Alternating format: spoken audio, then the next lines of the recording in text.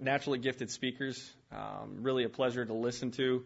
Very gifted when it comes to speaking, just in general, but also about speaking about the Word of God. Going through the messages, they're very, very easy to follow. I like the cadence that you actually deliver. Tried to incorporate that into a couple of my messages, very unsuccessfully, I might add. But John, it's just a pleasure to have you here, and I invite you to come up. Thank you, Sean. Good Saturday evening, everyone. I'm going to do that again. I'm not listening. We're not hearing you on Zoom, but there's 30 people here or so, we'll try that one more time. Good Saturday evening, everyone. Yes, Saturday evening indeed. I invite you to turn with me to 2 Peter. 2 Peter chapter 3, just for a moment. 2 Peter chapter 3. And as you're turning, allow me to say once again, it's a big pleasure to be with you. It's a privilege. It's a pleasure. We weren't certain if this would all come to be this particular weekend. We weren't certain yesterday as the snow was falling, but we flexed and enjoyed some Zooming together last night, and tonight we're doing a little bit of both, and we are honored to be here.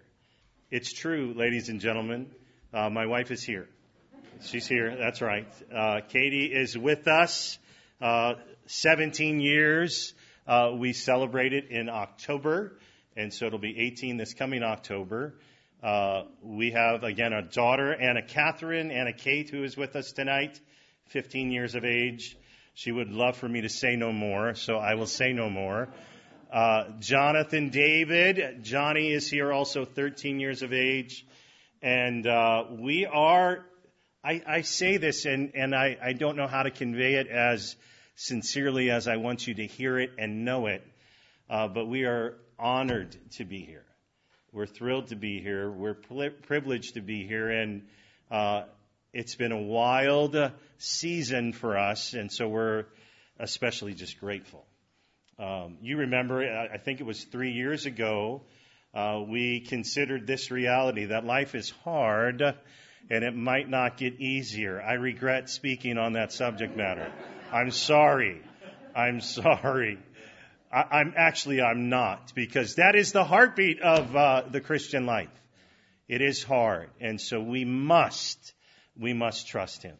And we especially this last season have been forced to trust Him circumstantially, and it has been incredibly rewarding for us. And I wish I had time to tell you all the details of what that statement means, but we've learned a whole lot about our great God over these last months together. And so believe me when I say we're delighted to be with you tonight. I've done a fair amount of camp ministry over the years. I still do it.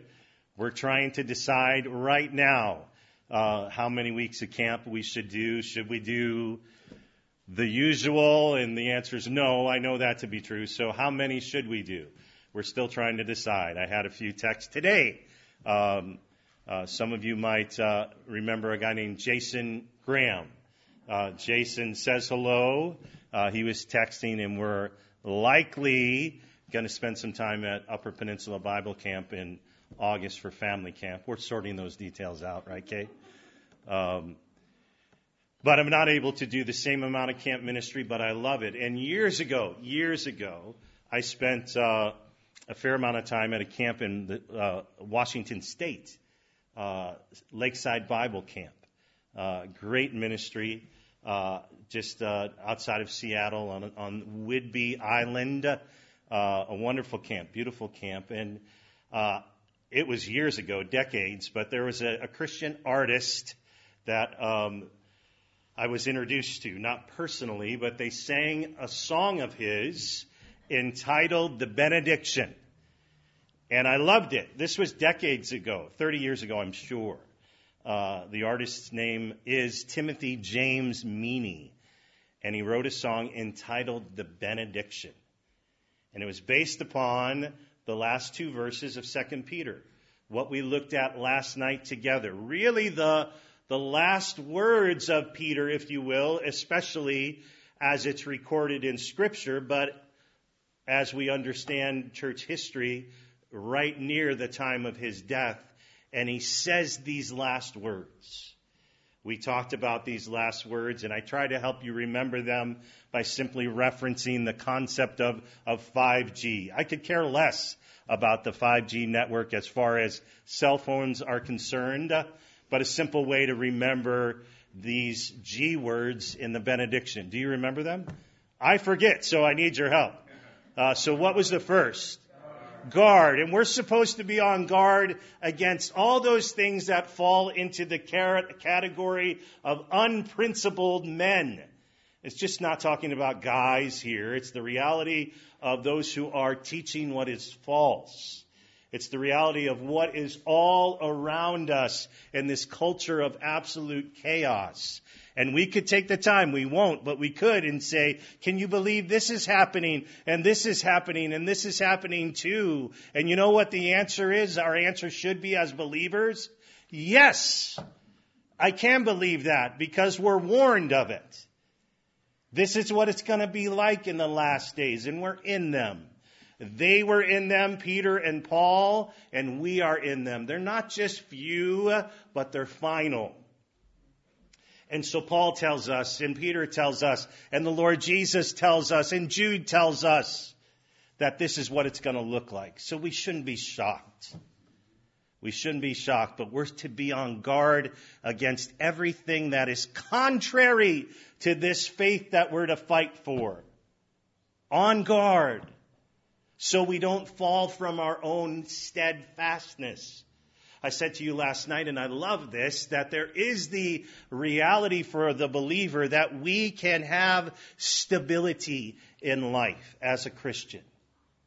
We can be steadfast, immovable, as Paul says, always abounding in the work of the Lord. That does not mean we will not sin, but it does mean that as a way of life, the prevailing reality of our life is stability and steadfast. And so Peter says, having warned us in almost all this epistle of the false teaching that is around us, that was around them and is around us, he warns us about that. Danger, danger, warning, warning. So be on guard, lest you fall from your own steadfastness. Stability is a reality. We'll see that tomorrow, Lord willing, that we can have security and stability in life as a believer. The second and third G words were what? Help me. Grow grace. Grow in grace, in the grace that is found in the knowledge of our Lord and Savior, the Lord Jesus. We'll see that in chapter 1 in just a moment. Evan had a great question about that. What is the grace concept here conveying as we compare it to knowledge? And I did tease you a little bit with some teaching on discipleship last night. I don't know if you saw that I snuck that in there. But discipleship has and involves two things. Impartation, which is cognitive, intellectual, informational, and imitation, which is experiential. It's the learning out what is lived. And that word knowledge often conveys, and does in numerous occasions in 2 Peter, both and. It's the knowledge of who He is and are growing in that knowledge. But as we grow in that knowledge and obey what we learn, our lives are changed. And so when Peter talked about salvation, he was talking about from the beginning to the end, often, not always. We'll see tonight in just a moment that he talks about saving faith, which has to do with the moment we trusted in Christ. Our saving faith. But knowledge is both intellectual, informational, and experiential, imitating the one in which we have learned from. And Peter was an example of that, a disciple of Christ, a student or learner of the life and teachings of Jesus Christ, who not only learns what He thought, but who lives what He taught. A disciple is a learner and a liver. And so we have this sustaining grace that helps us to grow so we can know him more and more and more and become like him more and more and more until we are with him. Progressive sanctification. So at the end of his life, as he writes these words, you can hear him saying, I want you to grow. I want you to grow in grace. He's repetitive on purpose. He says that in the 2nd chapter. We won't get there. But he's stirring up our minds by way of remembrance. Peter wants us to remember some of the very basic things. Why? So we might grow in grace. We pray it with our kids. I told you last night, and I'll tell you again. We try to pray that each and every evening with our kids. We've been actually praying these 5 G's with them as we as a family have been studying this together. That we might be on guard, that we might grow in grace, ultimately with the focus of bringing glory to the one who deserves it. For God's, number 4, glory, number 5. That we might glorify our Heavenly Father and our Savior, the Lord Jesus Christ, that how we live, how we walk, how we talk, what we see, what we say, what we do might bring him glory, might show him off for who he is, that people might see how we're living and glorify the one who deserves the glory. That should be our heartbeat. And that was Peter's. And Jude's benediction concludes that same way, doesn't it? That someone else might get the glory. I reminded you last night, as I need to be reminded for lots of reasons these days, that we can't bring glory to ourselves and to God at the same time. It's one or the other. So whose glory are we living for? I encouraged you last night. I don't want to even say challenge, but I did. And hopefully I encouraged you by way of challenge to memorize 11 verses. Maybe you already have. Maybe you've already memorized these 11 verses. But if you haven't, I encourage you to do so this year as an individual or with your family or with friends, whatever the case might be. If you have memorized them before and you've forgotten and need a little refresher, that's very Peter-like. He would say, I need to remind you of these things. I'm stirring up your mind by way of remembrance. Like if we have queso that needs to go in the microwave, it's crustaceous on the top, right? You know what I'm talking about, but we mic it and then we stir it up so it's as it's intended to be. Peter uses that language here, especially as he knows his life's about over. So I'm reminding you, Peter says. So the first 11 verses of 2 Peter chapter 1 are a great summary of what the Christian life is all about. A great summary of how we can be on guard and especially grow in grace for God's glory. Tonight's section, Lord willing, is verses 1 through 4. I talked about this last night. I gave you a handout tonight. I'll send it to the Zoom land so you have it tomorrow electronically to share the screen. But the truth is, it's an after our session outline. I'm not going to follow it perfectly. There's more on that outline than I'll share with you. I'll share with you more than is on that outline as well.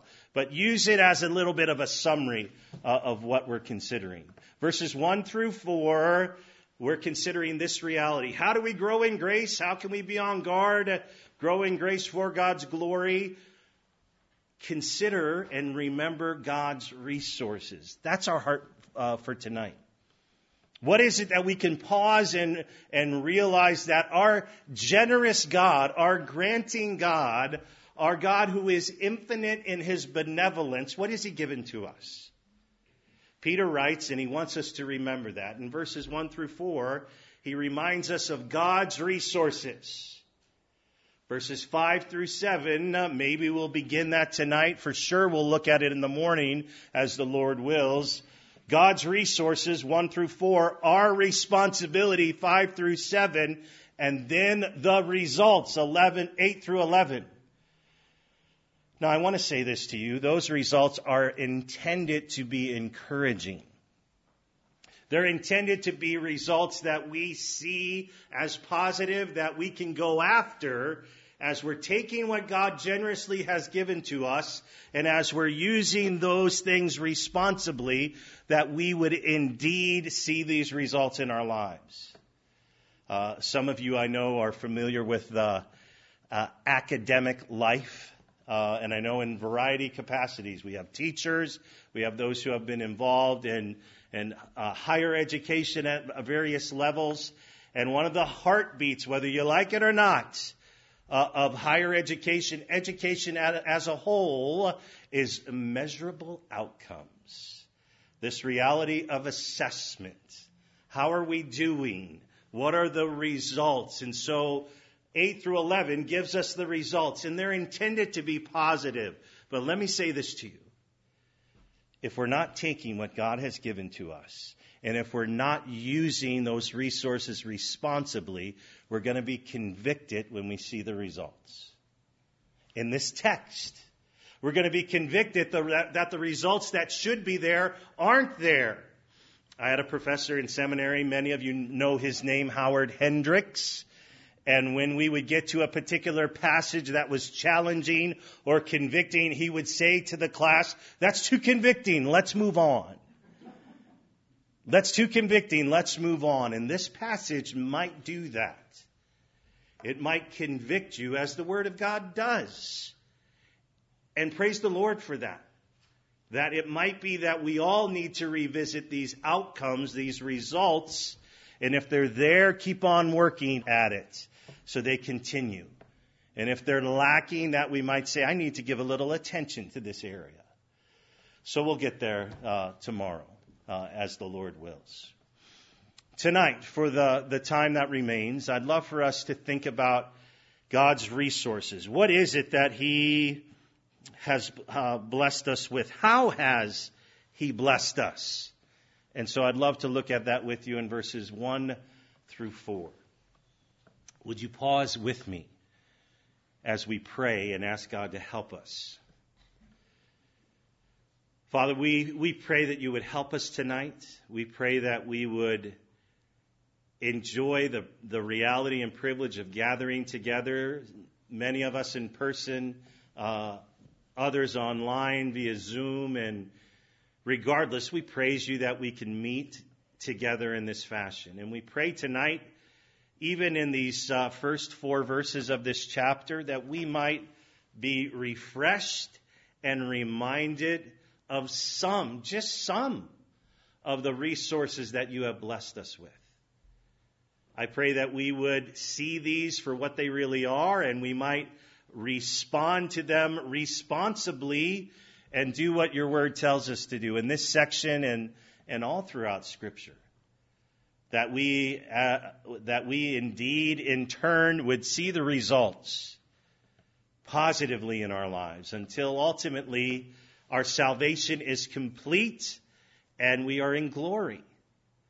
And so encourage us and convict us and challenge us and refresh us tonight. Remind us, stir up our minds by way of remembrance, we pray, as we look at this passage that we all have looked at over the years before, but a reminder for us anew and afresh in 2022 as we want to be on guard, as we want to grow in grace, ultimately for you, God, for your glory.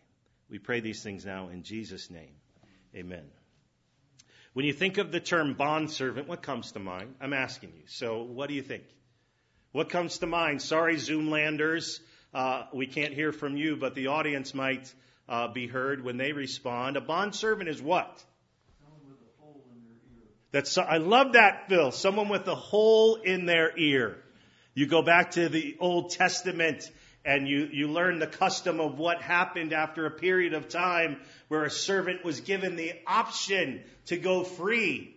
But then they're given the choice to say, my master has been so good to me that I choose to serve him for life. And they are earmarked, if you will. Their ear is pierced as a symbolic reminder that they are bond servants, servants of choice. When you see the phrase bond servant, it's really important to be reminded that they're not doing so because they have to. They're not doing so solely out of duty. They're doing so because of the reality of the life-changing power of the Lord Jesus Christ. Who He is and what He has done and the difference that makes. Do you think that made a difference to Peter? And so Peter is a bondservant, a servant of choice. He establishes also his apostolic authority, that he indeed was qualified. He met the requirements of an apostle. He was a disciple of the Lord Jesus Christ. He saw the Lord Jesus Christ resurrected. He is a sent one with a specific job and task that not everyone, very few, are qualified to do. Can you imagine, and I love this thought, I don't want to chase this rabbit too long again tonight, but imagine Peter when he met the risen Lord. Isn't that a beautiful thing to consider? Again, a private appearance, it would seem. 1 Corinthians 15, Luke 24. Go tell the disciples and Peter. The risen Savior had Peter on his mind. And so he wanted to see Peter face to face, and he did. And can you imagine how that changed Peter's life? Such to the extent, in Peter-like fashion, he was willing to follow regardless of circumstances, as we see in the end of John chapter 21. Peter establishes his apostolic authority. Not only is he a servant of choice, but he's an apostle of Jesus Christ.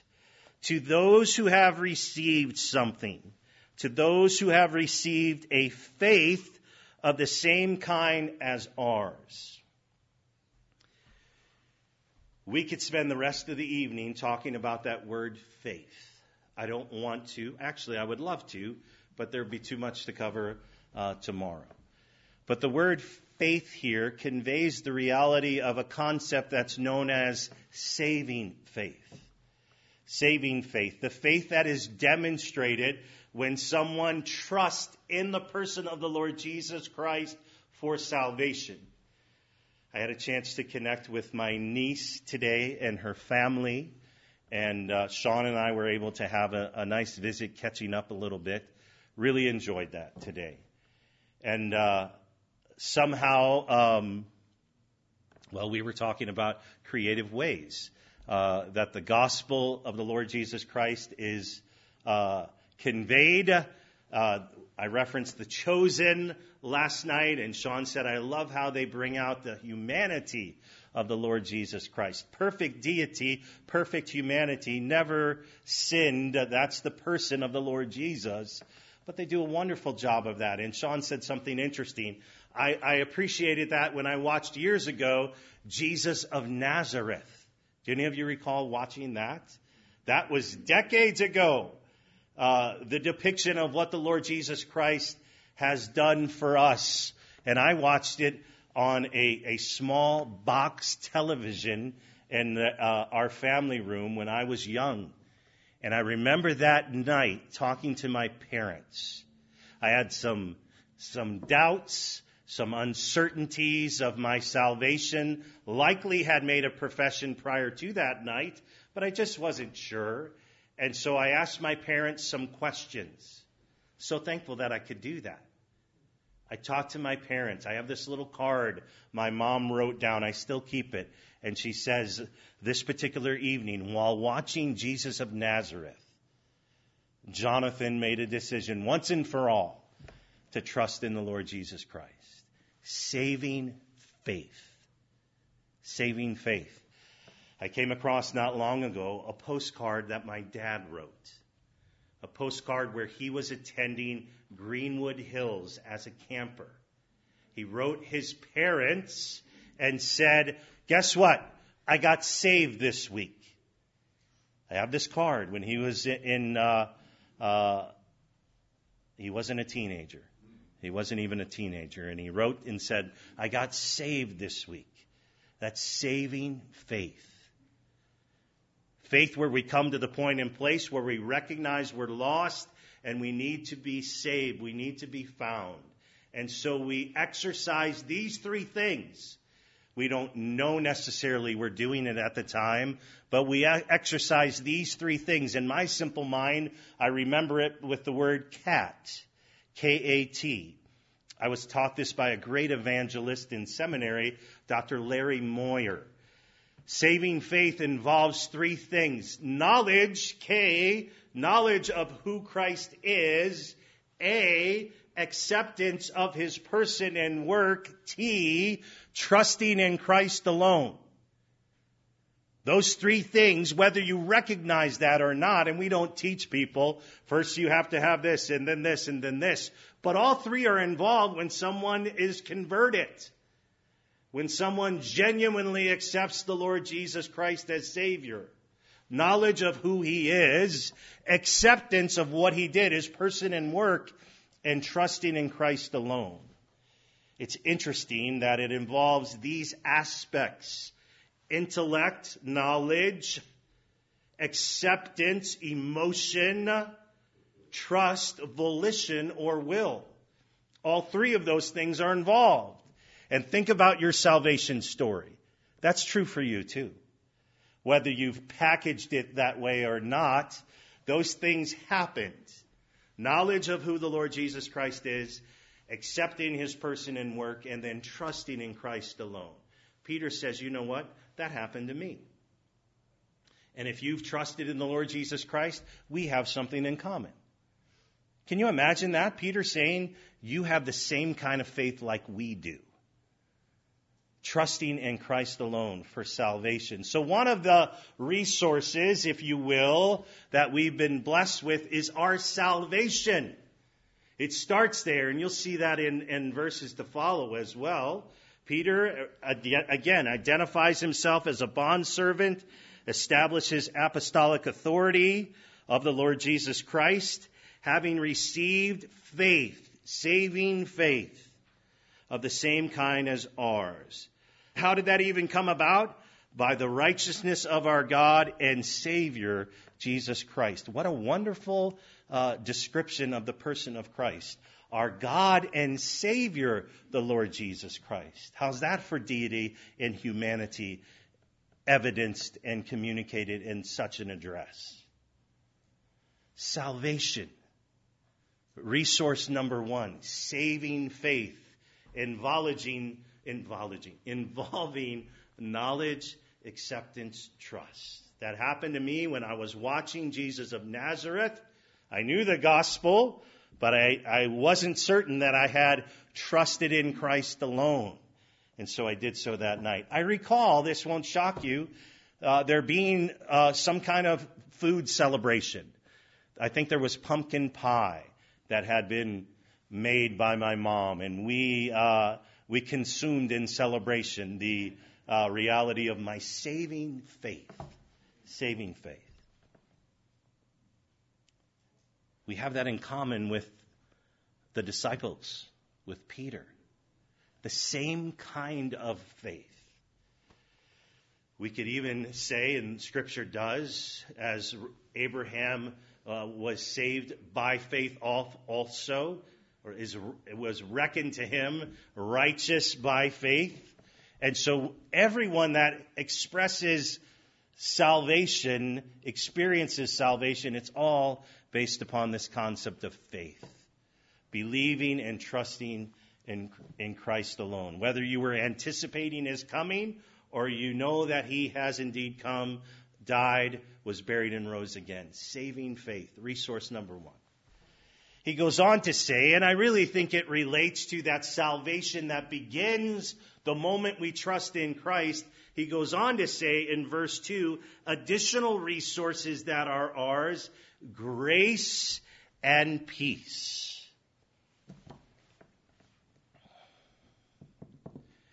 Grace and peace.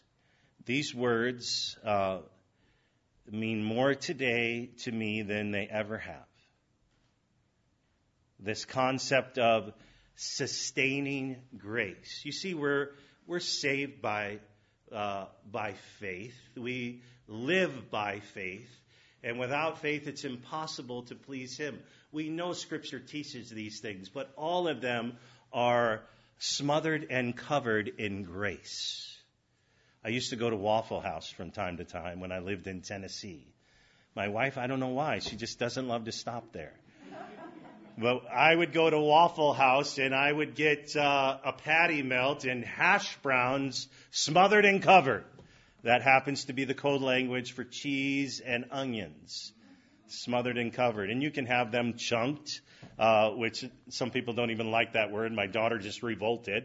But I think that's with diced ham and other realities. Here's the story, friends. Grace has everything to do with our salvation, but it also has everything to do with our sanctification. This word grace here is not just talking about grace for salvation, unmerited favor, so you can receive this gift. It is talking about that, but not just that, because guess what? I'm desperate for grace today. Are you? I'm desperate for grace tomorrow. I can't make it without His sustaining grace. And that's what Peter has in mind here. Grace and peace. Sean loves to listen to an artist named Fernando Ortega. And he sings a song based upon Paul's greeting and Peter's too, grace and peace. I bet you've sung it here before. Or you might tomorrow morning. You never know. Grace and peace. Grace and peace. There are some churches, and I'm not getting into traditions that are simply traditions, but there are some that greet one another with those terms. And you know what? I like that. I don't like it for the wrong reasons, but I love it for the right reasons. Because you know what I'm desperate for?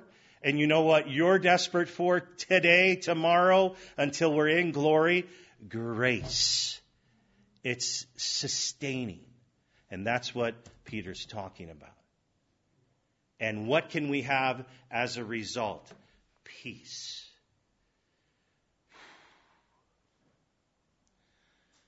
I was privileged. We were as a family to go over to Evan and Juanita's today.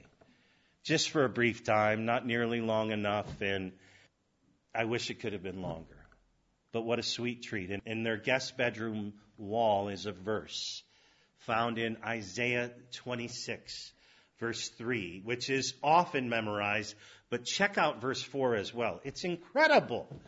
But it talks about what we can have when our minds are stayed upon Jehovah.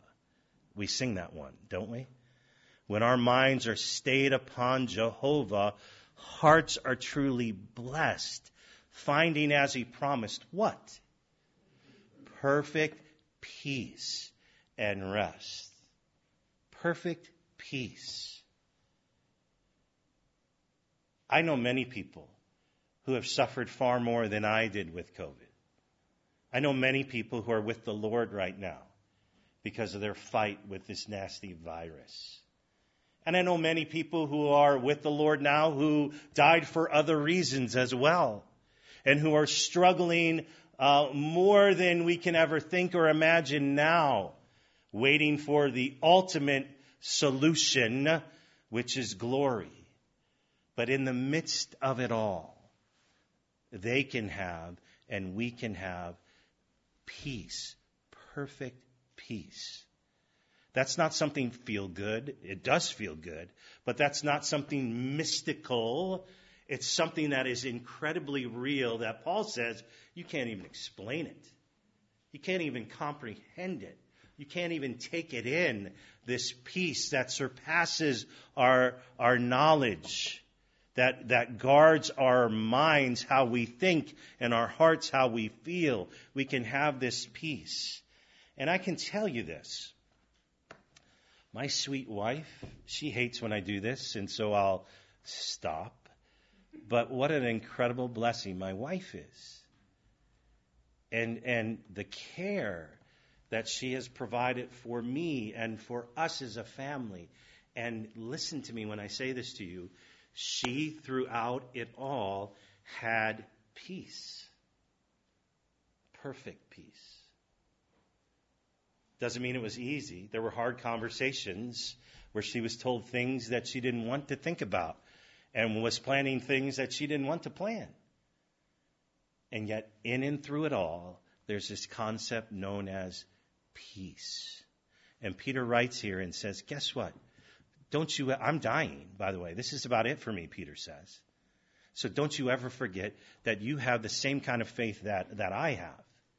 Faith in the person of the Lord Jesus Christ, our God and Savior, the Lord Jesus Christ.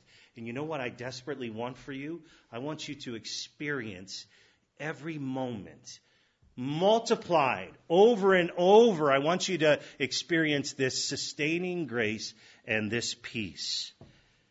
May it be multiplied to you over and over. Cherry on top of the sundae. I don't even like cherries on top of the sundae, but it conveys the reality of everything multiplied over and over again. May you have this grace and may you have this peace. And if there was ever a day that we needed it, it's today, don't you think? And guess what Peter says? You can have it by the truckload, because that's who our God is. He's infinite in his benevolence. He's a generous and granting God. So I'm writing to you, and I want you to know again, I'm a bondservant, no doubt. I'm a servant of choice, by choice. I'm an apostle. I'm qualified, and I established that authority. And let's start right where I like to start and talk about our salvation, which is so great. Peter talked about that even more in 1 Peter. But he mentions it again now, this idea of saving faith.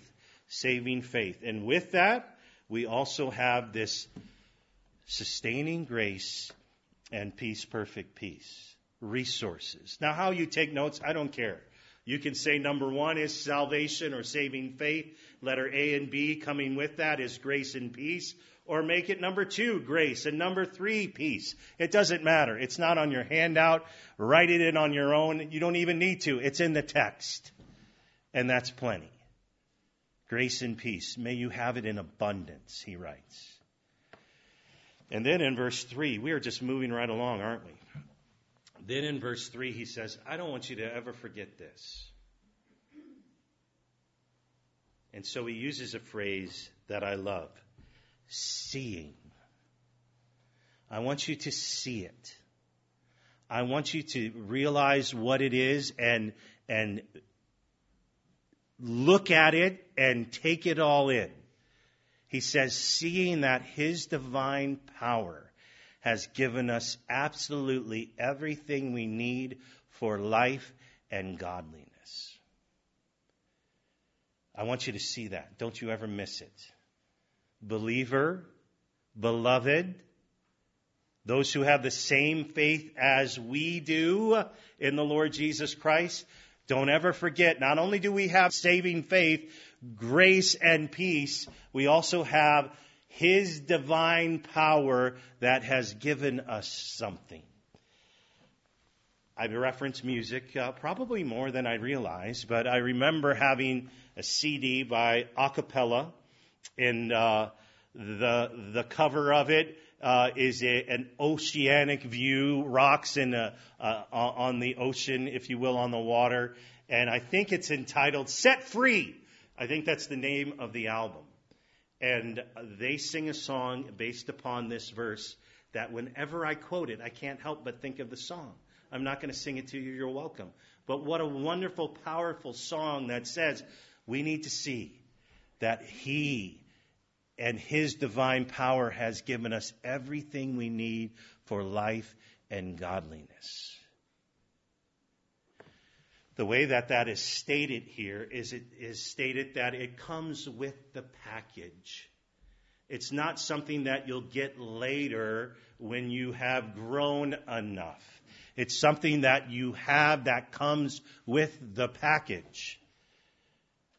It's part of the salvific package. You have everything you need for life and godliness. I'm not saying, don't misunderstand, I'm not saying that there is the need for maturity and progressive sanctification and discipleship and growing That's what this is all about, growing in godliness. But nevertheless, Peter says, guess what you have right now? You have everything you need to live a godly life right now, today.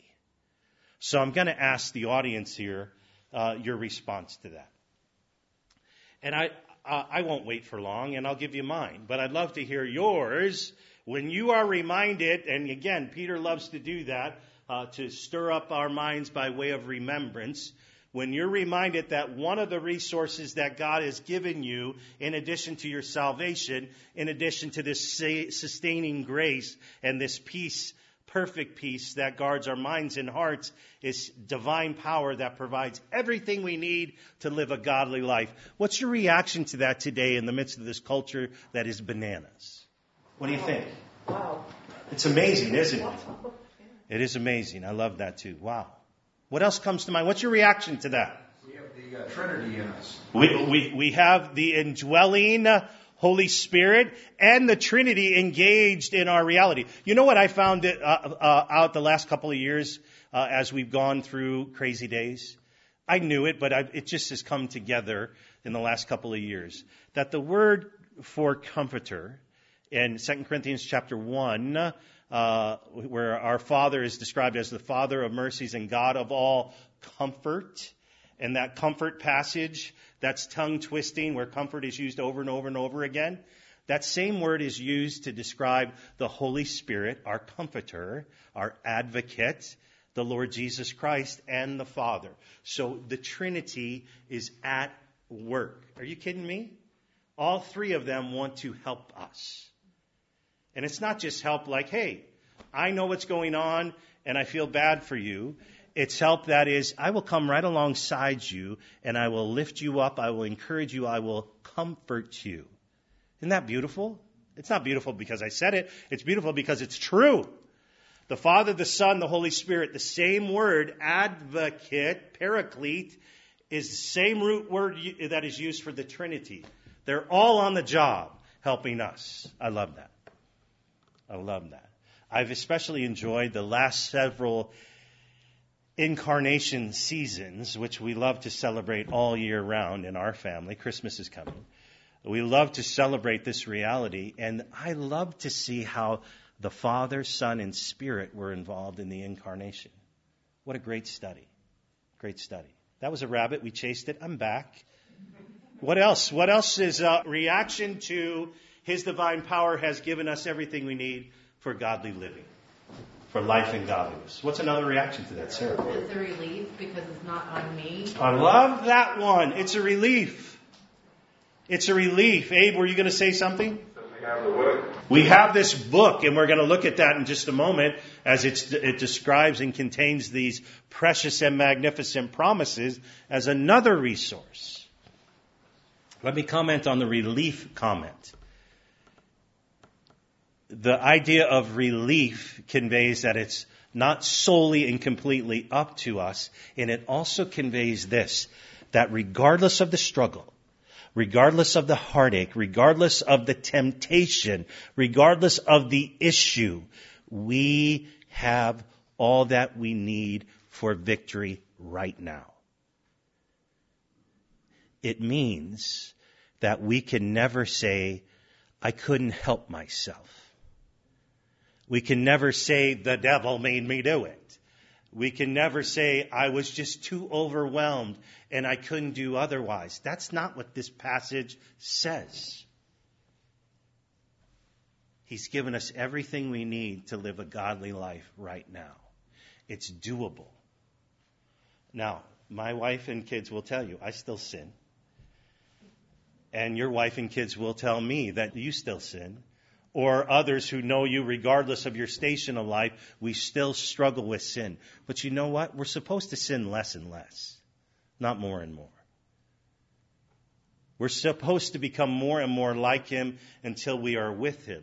So don't buy into the lie that this sanctified living can't be our norm. It's supposed to be. Because He's given us everything we need to live a godly life right now, today. My family is giggling right now. Have I done something wrong? What have I done?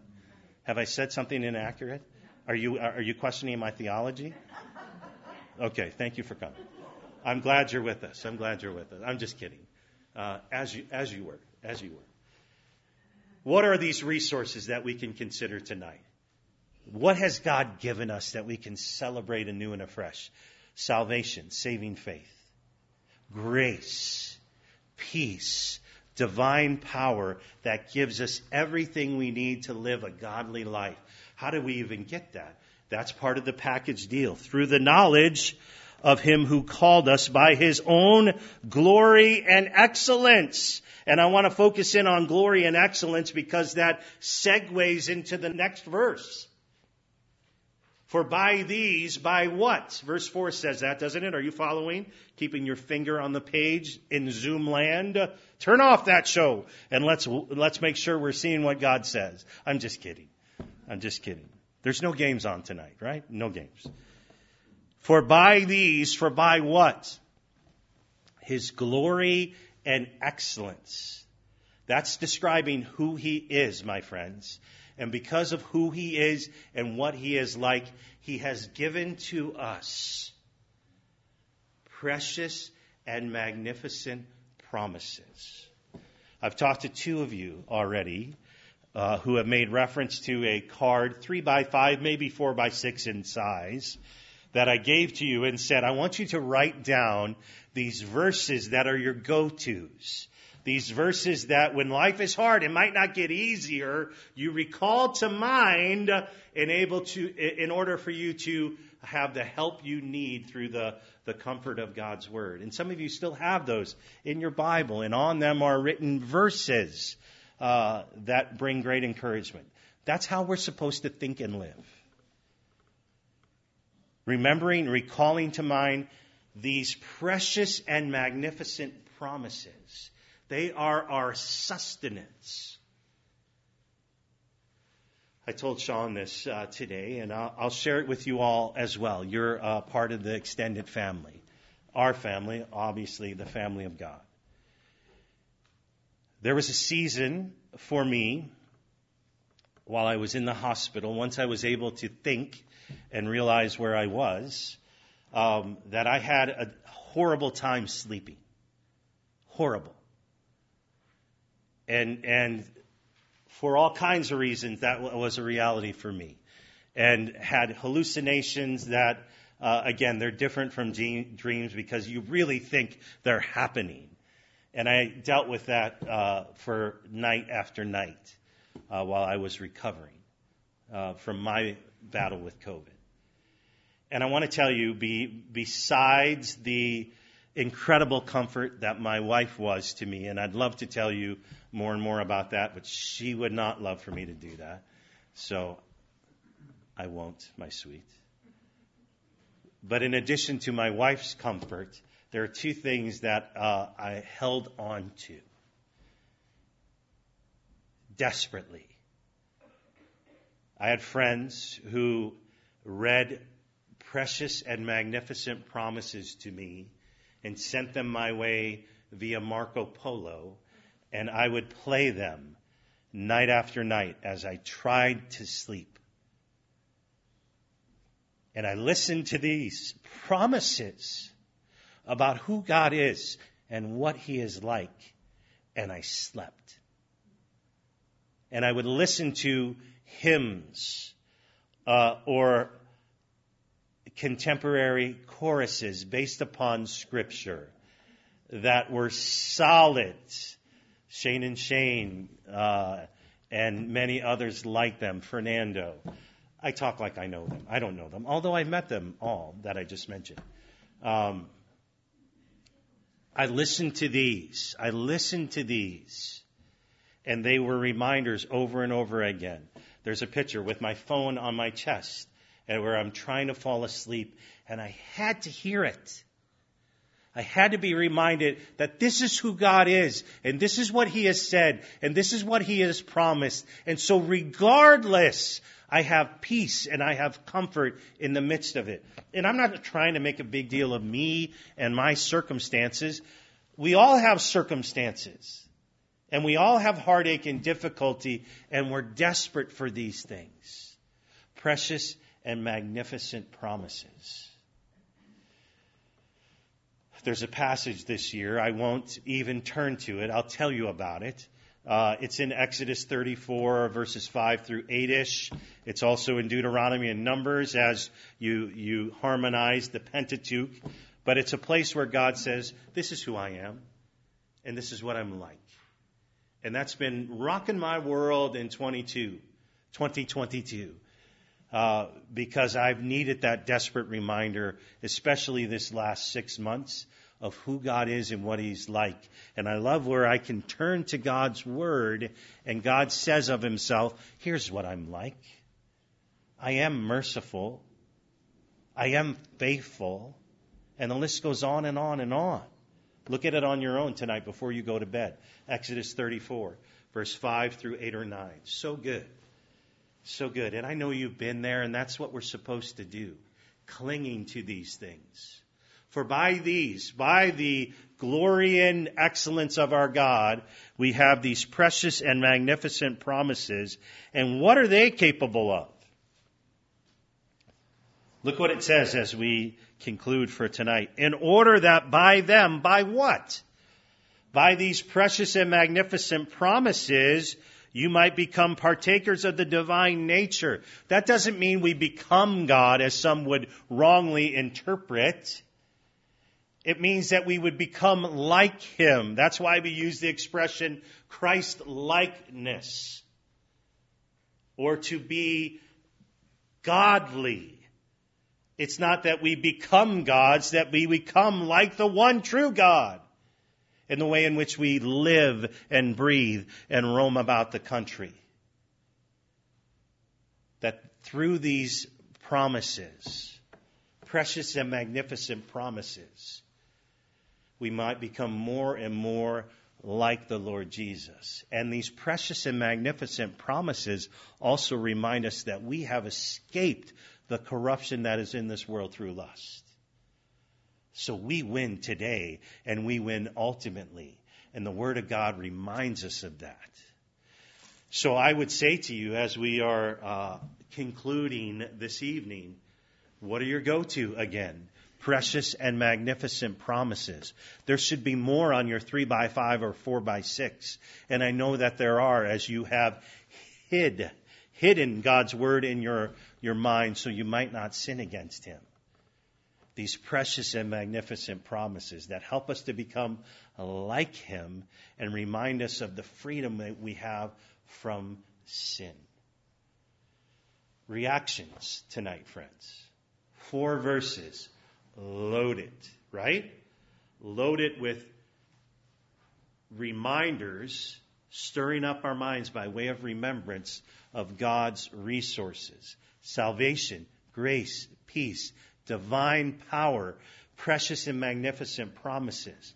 So what's your reaction to that? I love that too. Thumbs up. Amen and amen. 2 thumbs up. Send the emoji. What else comes to mind? What's your reaction to these things? And I didn't laser in on the word grant, but I love that word grant.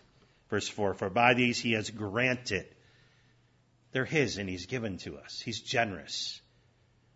Infinite in His benevolence. Any reactions regarding these 4 verses? Anything that stands out to you that you want to say, you know what, I love that. I love that. I need that. I hope that, please, Phil. My response is, I am Alpha and Omega, the first and the last, the one that was living, dead, and now is alive forevermore. Forevermore. Praise God. Praise Him. To Him be the glory, God's glory, 4 and 5 of Peter's 5G network. I'm desperate for these reminders, and so are you. I know you. And we need these reminders. Here's what God has given us. And so you know what we're going to think about tomorrow? What are we supposed to do with these things? He's given them to us. So what is our responsibility? And what are the results positively? Or if we don't do what we're supposed to do with what God has given us, what are the negative outcomes potentially as well? We'll look at our responsibility and the results tomorrow a.m. as the Lord wills, but how appropriate for us to be reminded as we prepare our minds for worship, to be reminded of so great a salvation that we have in common with Peter, ultimately through our God and Savior, the Lord Jesus Christ. Father, we thank you for not being stingy, miserly. We thank you for being gracious and merciful and generous and giving and granting. And we've just looked at some of the resources you've given us. We thank you for saving faith. We thank you for sustaining grace and peace, perfect peace. We thank you that your divine power has given us everything we need to live a godly life. And we're desperate for your people to look like and live like we ought to. And so may we realize we have everything we need. And we have the Trinity at work on the job, helping us, encouraging us, and comforting us. We thank you for precious and magnificent. Some translations will say exceedingly abundant or exceedingly great promises. Father, help us to remember them, memorize them, revisit them, learn more of them, realizing that they help us to become more and more like yourself and like your Son. We are sanctified through truth. Your word is truth. And so may we realize that your word is at work in our minds and hearts, conforming us and transforming us into the image of your Son. And so, Father, help us to cherish these precious and magnificent promises and cling to them. Cling to them in circumstances, in all circumstances. Struggles that are small and struggles that are great and struggles that are in between. May we cling to these things, realizing they help us and they remind us of what we've been set free from. We praise you for being so giving and granting, generous and kind. Help us to be responsible with your resources, displaying ultimately the right results. In Jesus' name we pray. Amen. Amen. And amen.